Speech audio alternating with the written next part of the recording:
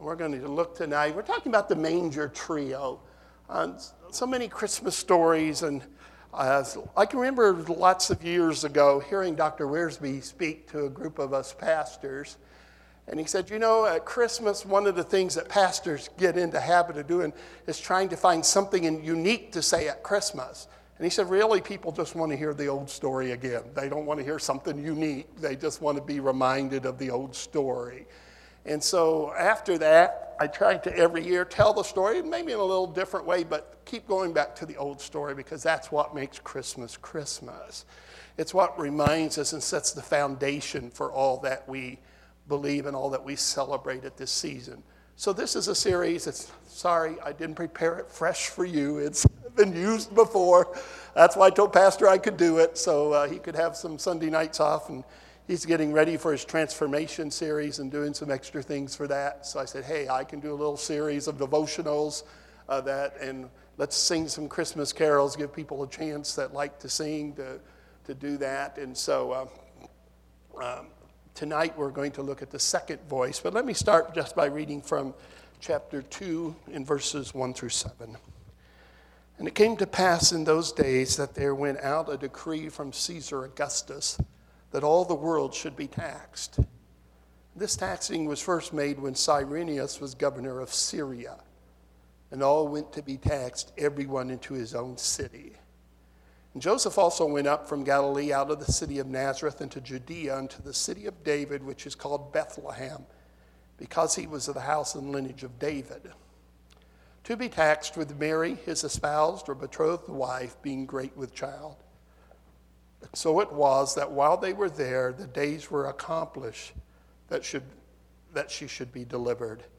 And she brought forth her firstborn son, and wrapped him in swaddling cloths, and laid him in a manger, because there was no room for them in the inn. Father, as we look at your word just for a few minutes together tonight, I pray, Father, that you might be honored by our words, by our speaking, by our hearing, by our thinking, as we just reflect again upon these characters which you divinely chose as part of the plan to give us that indescribable gift of your Son, in whose name we pray. Amen and amen. We talked last week about Joseph. I said that he's often the most neglected Christmas character. Don't hear a lot of sermons on Joseph, and yet Joseph was a man, it said, who was just or righteous. And because of that, it says that he didn't just rush out and want to make Mary a public disgrace. He thought about that. He had the right to do that. But he stopped, it said, and rather to think on these things. And while he was thinking, the word of God came to him through an angel. And the angel told him the message. And once he heard that message, having heard it, and after the angel was gone, he did as the angel said. He obeyed that message. He was just a righteous man. By the way, I just want to talk about Joseph. Joseph was a faithful man. He's famous only because of this one incident. We don't know anything else about Joseph. One little incident. And yet, that wasn't his only time to be faithful. He was a faithful person, a faithful man. And I think one of the things that in our culture today, where everything is about glitz and glitter and famous, that we need to be reminded God's looking for faithful people. Just be faithful. If he chooses to make you famous, fine. But I want to remind you that if you look throughout the pages of history, there's very few people really mentioned by name in Scripture when you look at all the other people that were alive and serving God. And the important thing isn't that we be famous, but that we be faithful. No one's going to get to heaven and God's going to say, well done, thou good and famous servant. He's going to say, faithful. And just be faithful. And I thought of the people who have pastored in small churches their whole life, and no one, you and I don't know who they are, but the Lord knows who they are. And they've been faithful. And one day they're going to receive a crown for their faithfulness. And so in a world that's always, the glitz and the glitter and being famous, having your picture in the paper on Facebook or wherever you want your picture to be, just remember that God's looking for faithful men and women, young men and young women, boys and girls, are just faithful to do what he's called them to do. And you never know what God will do with that faithfulness. He may do something like he did with Joseph. We're going to talk about another faithful person tonight, and that's the second voice of the manger trio. That is the voice of Mary. Mary is an interesting character to me. Probably most commentators agree that she was probably 17 years old, maybe 18. Now, indeed, it was a different world than we live in today. And young girls got married early, but they also grew up fast in those days. And there wasn't this preteen, teenage kind of stuff. You just, once you turned 13, you were an adult. You worked like an adult. They worked you like a borrowed mule. Whether you're a guy or gal, it didn't matter. It was a different world. There wasn't the time to grow up that there is today. But yet, given again the society in which she lived and the culture in which she lived, it's interesting to see that God would choose her. And we'll talk about that in just a moment. But tonight I want us to look in chapter 1 and verse 26. And we're going to talk tonight about Mary, a woman of the word. Because it's interesting to me that throughout these verses on Mary, we are drawn again and again back to the fact that she knew the word and she obeyed the word. And so we're going to look at that together. Let's read in chapter 1, verses 26 through 37, where we read, "And in the 6th month, the angel of Gabriel," that's a 6th month of Elizabeth's pregnancy, which is what they were just talking about. "And in the 6th month, the angel Gabriel was sent from God into a city of Galilee named Nazareth, to a virgin espoused to a man whose name was Joseph of the house of David, and the virgin's name was Mary." Now, Luke makes a big deal here for us to realize, to recognize that they are espoused or betrothed. It's more than engagement, because it could only be broken by a public act, by a legal act. When you were betrothed to someone, you were as good as married, but you weren't allowed to live together yet. Interesting concept, but nonetheless, that's the way it was. It was a contract. And that's why when Joseph found out that Mary was pregnant, not yet having heard from the angel, he thought, now what am I going to do? Because that would have been a great disgrace on him, on his family, and yet he didn't want to make a public disgrace of Mary. So Luke wants us to be clear here that she's still a virgin. Their marriage hasn't been consummated, and that's important before the story that comes. "To a virgin espoused to a man whose name was Joseph of the house of David, and the virgin's name was Mary. And the angel came in unto her and said, Hail, thou art the highly favored," actually means especially blessed or specially graced. The word favor means great, is the word grace there. "The Lord is with thee, blessed art thou among women." And it could actually be translated in the Greek, most blessed art thou among women. "And when she saw him, she was troubled at his saying, and cast in her mind what manner of salutation this should be. And the angel said unto her, Fear not, Mary, for thou hast found favor with God. And behold, thou shalt conceive in thy womb, and bring forth a son, and thou shalt call his name Jesus. He shall be great, and shall be called the Son of the Highest, and the Lord God shall give unto him the throne of his father David. And he shall reign over the house of Jacob forever and ever, and of his kingdom there shall be no end. Then said Mary unto the angel, How shall this be, seeing I know not a man? The angel said unto her, The Holy Ghost shall come upon thee, and the power of the highest shall overshadow thee. Therefore also that holy thing which shall be born of thee shall be called the Son of God. And behold, thy cousin Elizabeth, she has also conceived a son in her old age, and this is the 6th month with her, who was called barren. For with God nothing shall be impossible. The very first thing we found about Mary in the Word is that she was a woman of the Word because she listened to God's Word. Now it came in a way that we're not familiar with. An angel came. It says she was troubled about what this message might be about. By the way, everybody talks about, the angels and having angels around you all the time, and what a wonderful thing that is. Every time in the Bible an angel show up, people fall down. Did you ever notice that? Every time an angel shows up, people fall down. It's scared. Fear not. They're always saying, fear not. Why? Because everyone's scared when they see a real angel. So Mary sees this angel, and she gets this message. We don't have time to look at everything in here, but one of the things I noticed is that she listened to God's word. She did it quietly. She didn't say, well, wait, I got a question on that point, and she let him get through the whole thing. And then she said, just one question. And I don't think it's a question of doubt. I think it's a question of wonder. How could that possibly be? How could I be the mother of the Messiah when I've not known a man? Now, isn't that a legitimate question? It is. And yet she listened quietly. She apparently listened carefully because she understood what he was saying. She said, well, wait a minute, how's that?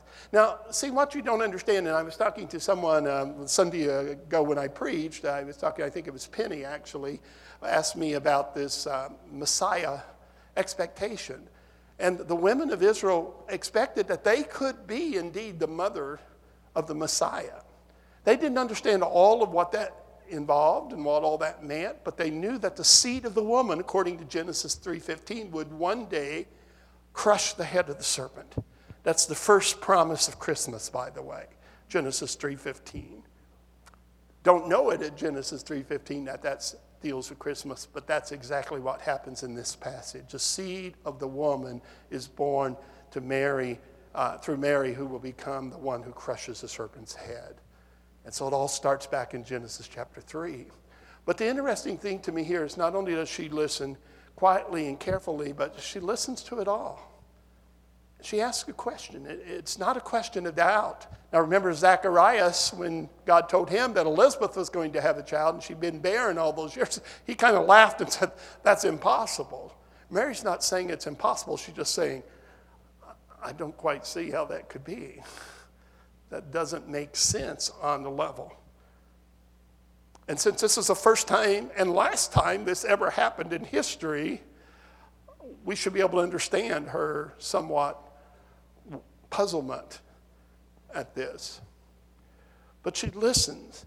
Just notice quickly the 5 things he tells her about this guy, or this child that's going to be born. It says, thou shalt conceive in thy womb, bring forth a son, and shall call his name Jesus. Now verse 32, he shall be great. He shall be called Son of the Highest. The Lord God shall give unto him the throne of his father David. He shall reign over the house of Jacob forever and ever, and of his kingdom there shall be no end. There's a sermon there in itself, but we won't go there tonight. But she listens to him. And most of us, maybe none of us, have ever seen an angel. If you've had an angel talk to you, maybe I don't want you to tell me. Just keep it to yourself. No, I don't know. But I've never had an angel talk to me. I've never had God talk to me while I was walking in the woods. Unlike the lady that stood up in my service one evening and said, I was out sitting on the porch last night and I saw Jesus in a tree. And I go, oh no, where do I go with this one? I've never seen Jesus in a tree. But I have God who speaks to me every day if I want to listen. In the Old Testament, you had to wait for an angel to talk to you or a prophet to come to town. But we have the great benefit of having to hear God, of being able to hear God's voice every single day that we want to. Someone once asked me, how come God doesn't talk to us anymore? I said, because we don't want him to. I said, what do you mean we don't want him to? I said, well, he talks to us every day if we'll pick up his word. God's word, he wants to speak to us. The question is, do we want to speak with him? But Mary listens to the word of God. She listens quietly, carefully, completely. And the promises that he gives her are promises that come from 2 Samuel chapter 7 and verses 13 through 16, where David is told that one will come from his lineage that will be these very things. But why else was Mary a woman of the word? Not only did she listen to God's word, and that just reminds us we need to put ourselves in places where we can listen to God's word. We have to have a heart that not only hears, but that listens. When our son Wesley was little, I was watching him one day while Donna was working, and I was trying to do some reading and stuff while he was working, and he was saying something to me, and I go, yeah, whatever you do, just to let it say, yeah. And I'm reading, and finally he comes over, he's about 3 years old, takes his little hands, puts them on my face, and says, listen, Dad, I'm talking to you. Now, he'd seen that somewhere before. But really, are we listening to what God says? We've got to take the time to stop and listen. In the midst of all the hustle and bustles and trimmings and trappings and ribbons and wrappings and all the stuff that Christmas has become, and I'm not saying any of that's wrong in and of itself, but when it distracts us from listening to the Word of God, then we've got a problem. We need to stop and listen to what God wants to say. And we have so many opportunities. Not only do we have our own copies, many of us, many copies of the Word of God. We've got radio, we've got TV, we've got CDs, we've got your telephone, about any place you go. If you want to hear from God, there's no reason you can't. But you do have to quiet your soul and stop and listen and not just hear. Then secondly, because she submitted to God's word. Notice what she says in verse 38. And Mary said, behold, the handmaid of the Lord, be it unto me according to thy word. And the angel departed from her. And Mary said, behold, the handmaid. The word there is servant, and it's the word doulos, but when it's translated handmaid, it has the idea of the lowest possible slave in a household. It was a person who waited on the household person hand and foot, as we say. She says, I'm a handmaid. I'm a handmaid of the Lord. I'm here. I'm your servant. Whatever you say. I don't have to understand it all because she didn't. But I'm willing to do whatever you call me to do because I'm here to serve you. This Christmas season, God may ask us to do something that's more different than what we were expecting. He may ask us to walk out of our comfort zone. He may ask us to do something that others will think of as ridiculous or crazy or kind of silly. But if God asks us, we need to be ready to do it. And to just say, your servant. Humbly, willingly, fully. She says, whatever you say.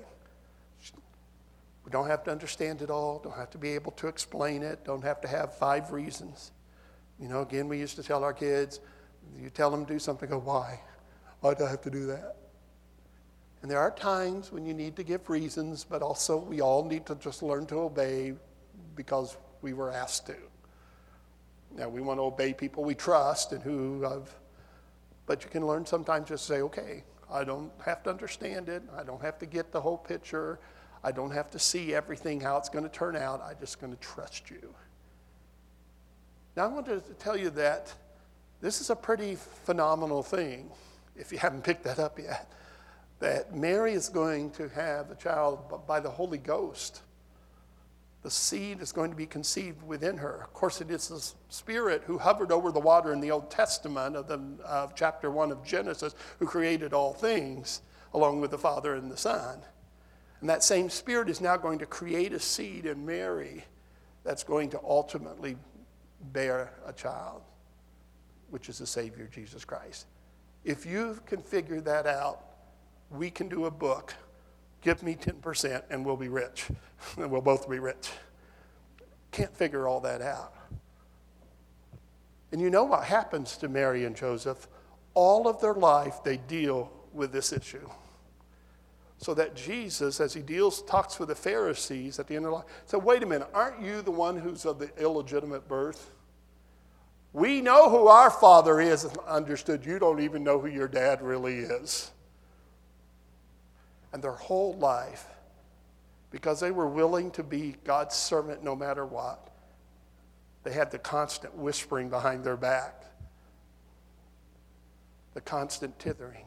There they go again. Yeah, he says he's a really holy man. You know, his mom and dad, they had to get married. And that never left. To the very end of Jesus' life, that was the story.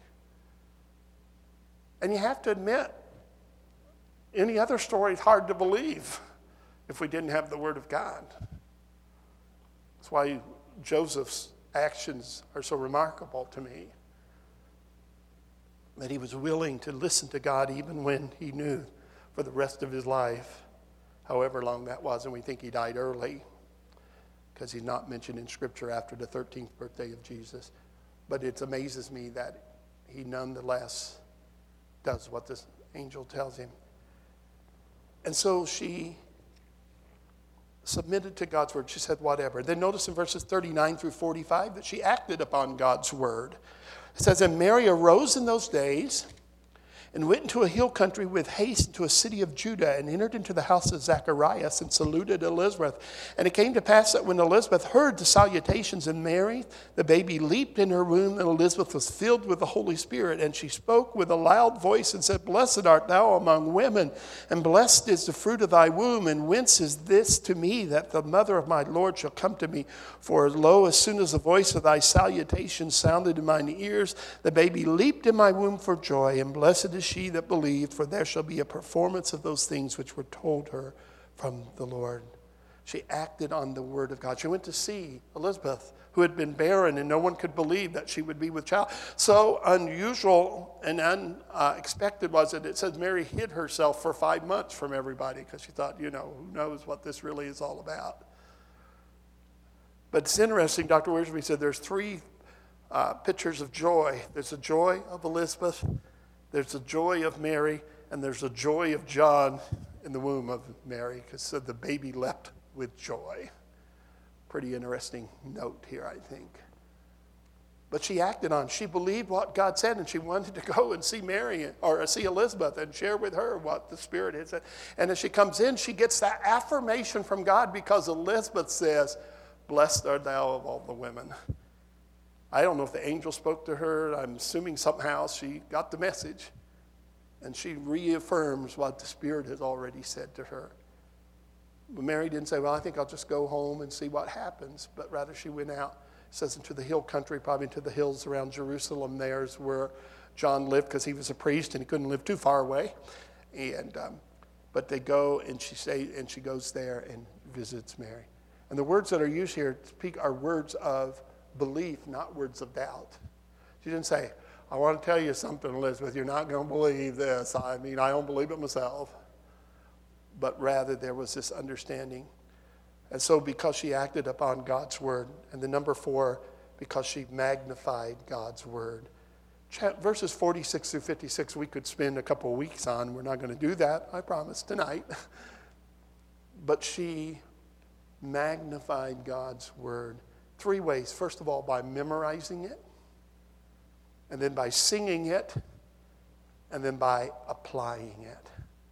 Just listen to these wonderful words. It's often called the Magnificat. As the song is called, it consists almost entirely of Old Testament allusions and quotations. Notice what it says. I want to read it. Just 46 through 56. And Mary said, my soul doth magnify the Lord, and my spirit hath rejoiced in God my Savior, for he hath regarded the low estate of his handmaid. For behold, from henceforth all generations shall call me blessed. For he that is mighty hath done to me great things, and holy is his name. These first few verses, she talks about God's grace to her. How his word, and she takes these Old Testament passages, and we don't have time to look them up and give all the references. You can look at any commentary for that. But the point is that she understands that this is personally applied to her. She starts with herself, that the magnificence of God, the holiness of God, the grace of God, the goodness of God is for her. And she shares that in these first few verses. I said she memorized it because, remember, they didn't have a Bible in those days. It's really pretty unique to see someone who can quote so much Scripture, and if you follow this through and go through and look at all the Old Testament references, how much Scripture she knew by heart. And so she had spent time memorizing it. This is the Song of Hannah from 2 Samuel, or from 1 Samuel, I believe. 1 Samuel 2, 1 through 10. Mary's song has similarities to that. So she had memorized it. And then she sang this. And she applied it, first of all, to herself. He saved her, verse 47. He chose her, verse 48. He was mighty for her in verse 49. And then in verses 50 to 53, she applies it to mankind. For she says, and his mercy is on them that fear him from generation to generation. He has shown strength with his arm. He has scattered the proud in their imagination of their hearts. He has put down the mighty from their seats and exalted them of low degree. He has filled the hungry with good things, and the rich he hath set empty away. In essence, he said, when it comes to the men, that this one who's coming, God, as the Son, will help the helpless, the humble, and the hungry.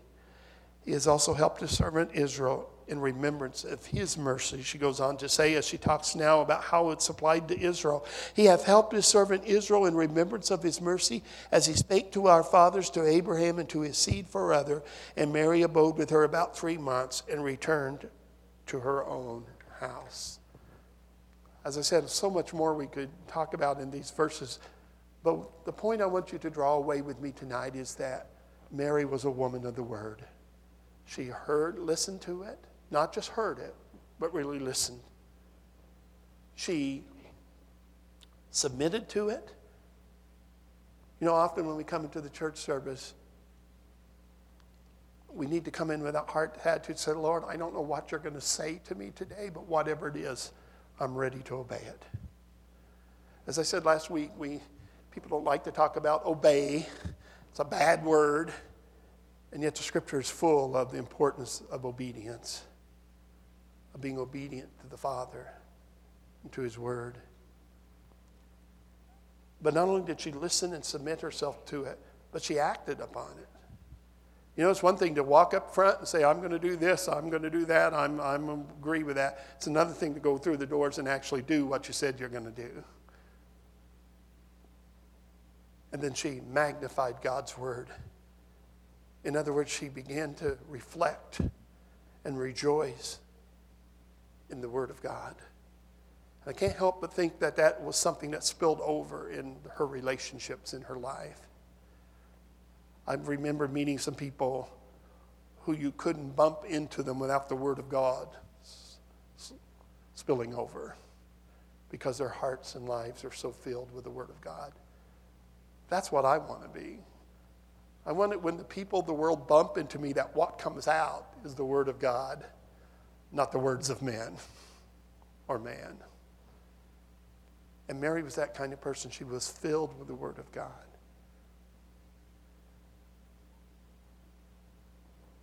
The word of God is what ultimately can encourage us, strengthen us, help us, challenge us. And we need all of those. And the more that we immerse ourselves in God's word, the more prepared we will be to be his servant, whatever he calls us to do. It has amazed me through the years that even when I've not prepared, when I've not sat down and thought about it this week, but someone comes with some issue, some question, some difficulty, how God will take the word that I've studied in the past and bring it back to memory. And how God will take things that maybe studied 20 years ago and hadn't really thought about it much. And when the time comes, because I've put it in, it can come out. And as we said last week, G-I-G-O, garbage in, garbage out. There used to be old computer. When computers first started, we say, put garbage in a computer, get garbage out. In other words, you got to put the right stuff in if you want to get the right answer out. But it's the same way with our minds, hearts and minds. There's lots of stuff you can put in your minds, but you'll never do better than putting the Word of God in your mind. Doesn't mean you can't learn other things. Doesn't mean you have to, give up everything else. But how much of God's Word are we putting into our hearts and lives? How much have we memorized? how much could we even give a good gist of to people? That's why, again, and I just always encourage people this, I think there's benefit in just listening to God's word. Not studying it. There's a place to study it. You need that. But I like to just listen and just let it fill my heart and mind. And I may, not get it all when I listen to it, but I try to listen personally 4 chapters a day in a psalm. And that gets me through the Bible in a year. And I actually get through the Psalms twice and the Gospels 3 times by just listening to 4 chapters a day. You can do it while you're riding your exercise bike, while you're walking, while you're driving in the car, but just letting the Word of God fill your heart and mind. And then you'll be amazed how often God will allow you opportunity to reflect on that and think on that. And so I just want to encourage you this Christmas season, find some time to just get along with the Word. I'm reading through the Christmas stories over Christmas. I've heard them before. I've preached them a lot. But I just want to fill my heart and mind with the goodness of God and the grace of God and the examples of these men and women who were faithful to hear God's word and to obey it, to apply it, to use it in their lives. So this Christmas season, I hope you'll find some extra time just to listen. Maybe listen to a sermon by someone else. Maybe open a book up and read books. Yeah, books, they're like these. You can open those up. You can read those. Get your Kindle out, whatever you need. But just fill your heart with the Word of God so that when God gets ready to call you to do something and chooses you to do something, you'll be mentally prepared, spiritually prepared to say as Mary did, I'm just your servant. I'm ready to do whatever you ask.